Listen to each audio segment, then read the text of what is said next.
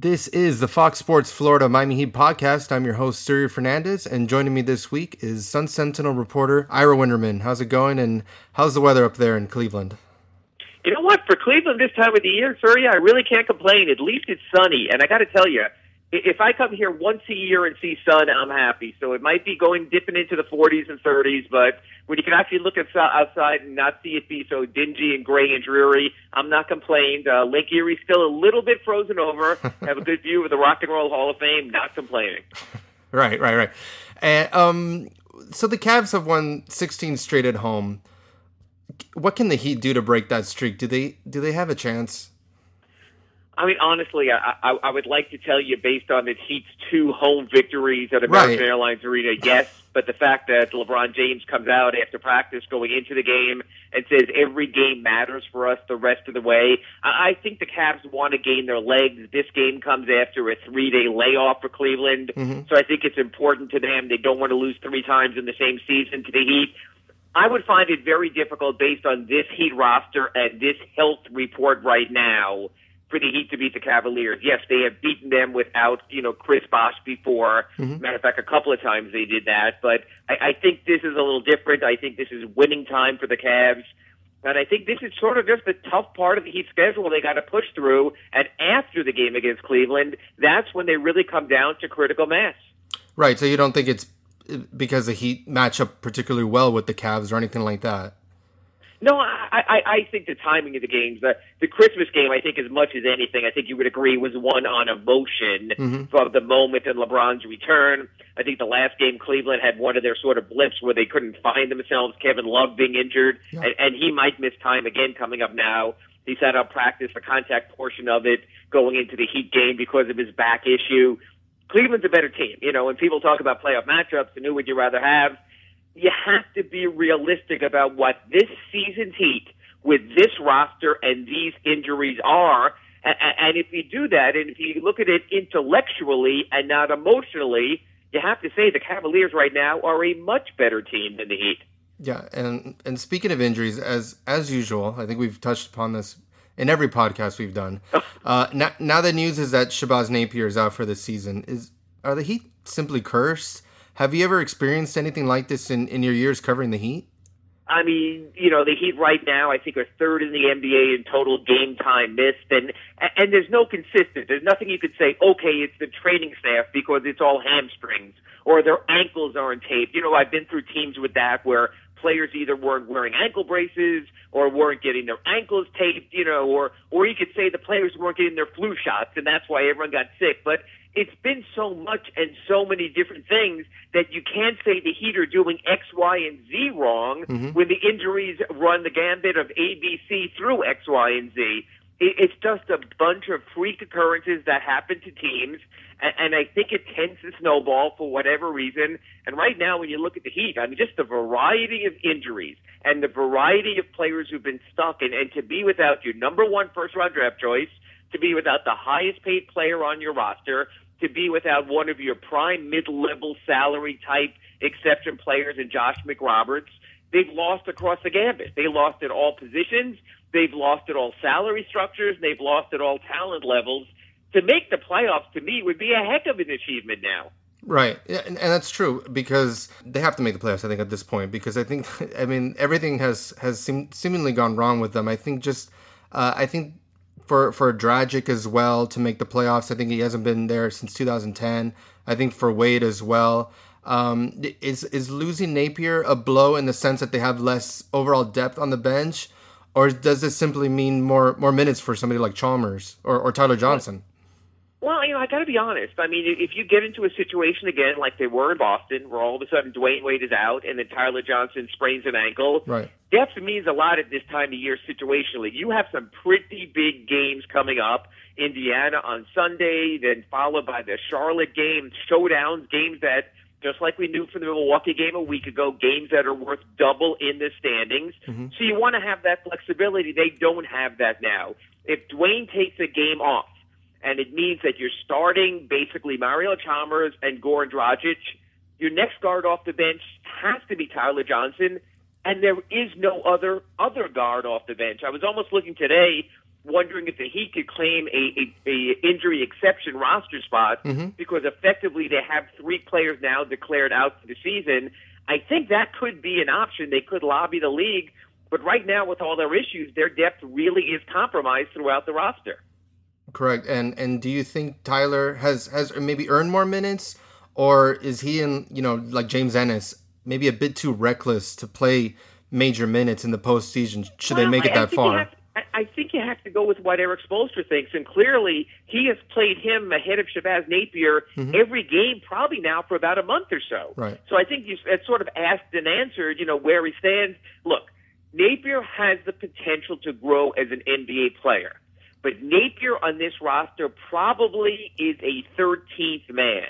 So I don't think you can overly lament losing your 13th man with 8 games to go. You sort of have to have perspective about it. Now, you can question the rest of your roster, whether it's up to snuff or not, but I think of all the Heat's concerns, whether it's Udonis Haslem and the flu, or Luol Deng and his knee bruise, or Dwayne Wade and bumping his shoulder and his elbow the other day against San Antonio, those all rate far ahead of Shabazz Napier being out for the season. It's a shame for the kid. He never really found his footing. He was clearly a guy who was out of the rotation, almost down there with Zoran Dragic. And yes, to a degree, he could have gotten time like James Ennis did. But let's be honest, Eric Spoelstra's preference would be to have neither of them playing, only because it means his regular rotation players would be there instead. Right. And we've seen Wade go for 40 points one night, and then there are other times where it looks like he could use some rest. But can the Heat afford to rest him on some nights, or at least limit his minutes? I got that on my Ask Ira column, and I got a lot of feedback from people. What are you crazy? There's 2 weeks left. You can't do that. Right. I think the real litmus test is coming up. In Detroit, got to win that game on Saturday, and at Indiana on Sunday. Remember, the last 2 back-to-back the Heat have had. Against Washington and Sacramento, they sat Dwayne Wade out against Washington. He came back strong against Sacramento. And then just this past week, after he plays in Milwaukee because of the injury, he sits out in Boston. So he has not completed a back-to-back in a month. I think it'll be really fascinating what happens, because that's a desperation game for Indiana, catching the Heat on the second night of a back-to-back Sunday. This is the last back-to-back. There's no more left on the Heat regular season schedule. We know there won't be back-to-backs on the playoff schedule. So the real question is, could Dwayne Wade survive one more back-to-back? We are going to see on Saturday and Sunday. And do you think that the Heat have a shot at that number 6 spot and catching up with the Milwaukee Bucks? Or does it look like only realistically you shoot for those last 2 spots? I mean, when you look at it, and where they are in the loss column, and then another game because of the head-to-head tiebreaker, I think it's going to be a real tough challenge for the Heat. And the problem is, if Milwaukee does fall down and falls into a tie with other teams for 7th or 8th, and it becomes a multiple-team tiebreaker, the Heat's 0-4 against the Bucks. When you go to 3-team tiebreakers, really could hurt them against other teams. I'm not so sure the Heat aren't better off not having to get into a tiebreaker with Milwaukee, have them get number 6, and with the 3-team tiebreakers, fortunately for them, they're 4-0 against Brooklyn, they're 3-0 against Boston, they're 1-2 against Indiana with a chance to tie that season series, 1-2 against Charlotte with a chance to tie that season series. So I think they're set up well for tiebreakers. Unless Milwaukee drops down, they might be better off with Milwaukee staying at 6. Interesting. Yeah, I didn't think about that, but it's true. I wanted to ask, what was your perception with Hassan Whiteside? How did he look in his return to action? Do you think his injury will limit him for the rest of the regular season? I got to be honest, I never thought he would look as good as he did look in that first game back against the Spurs. And the fact that he dunked, although if you notice closely, he never touched his fingers on the rim. He was careful. The fact that he hit his first 3 shots and really had an and-one possibility where it should have been his first 4 shots until they overruled that situation. So I think when you look at all of that, I think he looked really good. I would not be surprised if he starts at Cleveland. I think against Moscow, he should start at Cleveland. And honestly, I don't think this is the kind of injury where if you push him too hard, it'll hurt the rest of his career. Yes, you might open that cut up. It might be a situation where the stitches don't take and he winds up having to miss the rest of the season. But I don't think it's the kind of thing where his career will be changed by it. So I think with the desperation of this team, you simply have to push your players, whether it's Whiteside's hand, whether it's Luol Deng's knee, whether it's Dwayne Wade's knee. You've got to push for everything because right now, these are desperate times for the Heat. Yeah, and you just mentioned Deng. I don't know how serious that injury is, but I wanted to focus a little bit on Michael Beasley. It seems like his production has taken a little bit of a dip as Hmm. of late. And, I think it's great that he's rededicated himself to the defensive end, but doesn't he need to play to his strengths a little bit more and look for a shot? Because, the Heat really do need some more scoring off the bench. Yeah, he has to look for the right shot, and he has to step into it with confidence that he's not. And if you watch Michael Beasley lately, there's a hesitation. Yes, the Heat's primary objective is to keep the ball moving and get the best shot. But so many times when Michael's on the court, it'll come maybe with both Dwayne and Goran off the court, and he is the designated scorer. I found it really interesting. They just announced that Scotty Hobson from the Heat's D-League team was named D-League Player of the Month in March. He averaged 24 points, shot well over 50%, and you almost say to yourself, and I really was wondering about this, would the Heat be better off making one more move? I know it's late, but they need offense. They need that guy that when Goran is off the court or when Dwayne is off the court who can score. That's why Michael Beasley is here, to give them those quick 6 points to keep things afloat. And instead, he hasn't been able to do that. I don't know why. I don't know if he's pressing. I don't know if he's deferring. But honestly, he's almost been an offensive liability the last 2 weeks. Yeah, and you wouldn't think that. If there's one thing that he can do, he can definitely score. You would have thought. And I'm sure this is a question that you also get on Ask Ira. What's your take on Josh McRoberts? Should he play if he's sufficiently recovered enough from his injury, or should they not risk it and just have him focus on the next season? Look, I'm not a doctor, and I don't play one in the newspaper online, Right. but you don't know the degree of the injury. All we know is this. Kemba Walker had the same injury after Josh came back sooner. Derrick Rose had the same injury after Josh is coming back right now. We very well could see him coming up next Thursday at American Airlines Arena when there's another nationally televised game on TNT against the Bulls, so we might see him in that game. And yet Josh, we barely see at the bench. We barely see at the road. He's only traveling now. Again, maybe he had a more severe meniscus than the other two. That's entirely possible. Maybe they told him if you push, you can create more damage. That's entirely possible. So I don't know. I would have liked to have seen Josh around a little more. I think it means a heck of a lot. You see it at the home games when you see Chris Bosh up on the bench and coaching and helping players Right. and talking to them during timeouts. At least be actively engaged because, as you know, one of the best things about the Heat, whether you call it Heat Nation or Heat Family or whatever, is the players are invested in one another. And it really has seemed, ever since that injury in December, that Josh really has almost been an outsider. Yeah, and it's funny because at the arena last night, when they were promoting the next home game, they used Josh McRoberts on the card, and I don't know if that's anything to go by, but it just made me think like what's the real negative of bringing him back if he can play? I mean, I know that If he can't play, and again, we're not Right. doctors, and Eric Spoelstra, every single time we ask him, Right. he says he has not started working with the coaching staff. And you're like me, you get to the games early, you watch the players warm up on the court. We've never seen Josh McRoberts. I mean, No. we see players who were ruled out for the night. Birdman was ruled out for a couple of games. He still came out, shot his usual three-pointers and jumpers. He still was actively engaged. Right. We've seen a bunch of players who were injured, but they still came out, took their warm-ups. We literally have not seen, maybe you have in practice, but I know I haven't.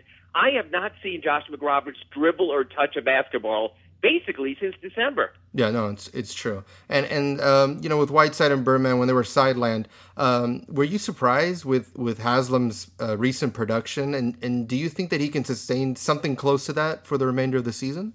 Well, one thing is, and some people have taken this the wrong way, but let's face it, when Whiteside and Birdman are out, someone has to get the rebounds. I mean, the rebounds are there, whether it's a high team total or not, and Udonis is very good about that. And Chris Bosh always used to joke that Udonis, when they were starting together, would steal his rebound. So to a degree, someone has to get him.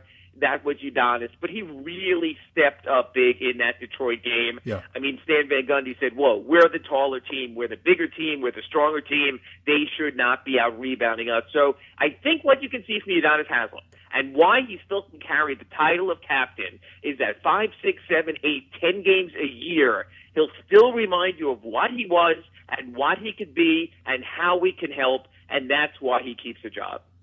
And looking at the rest of that schedule, are there any games that the Heat, can steal, can maybe surprise people with, or what's the I record? Be honest with you. After the Cleveland game, Yeah. I think except maybe for the game in Indiana, I think the Heat have a good chance of basically being the favorite in all the games. I mean, look, when you have a home schedule, even Toronto, when you have Toronto and Chicago and Charlotte and Orlando, there's a good chance the Heat will be favored or close enough for those games to be a push. Okay. You have to go into Detroit and win the game. You just have to. You have to go into Philly the last game of the season and win that game. So I think except for Sunday in Indiana, the Pacers are a good home team. They played very well against the Heat, at Bankers Life Fieldhouse.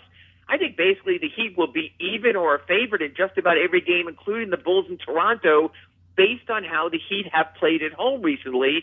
So they should be in good shape after the Cleveland game. All right. Well, I guess we'll see what happens, right? Because we never know what happens with the Miami Heat. No, that's the one thing with this team. You never know whether they're going to win or lose, and you never know when you're going to get that press release from the Heat at 5:30 p.m. telling you about yet another injury from another player that you didn't even know existed. Right. Well, until then, I guess we'll see what happens, and thank you once again for joining us this week. Always a pleasure. Thank you so much. All right. Take care.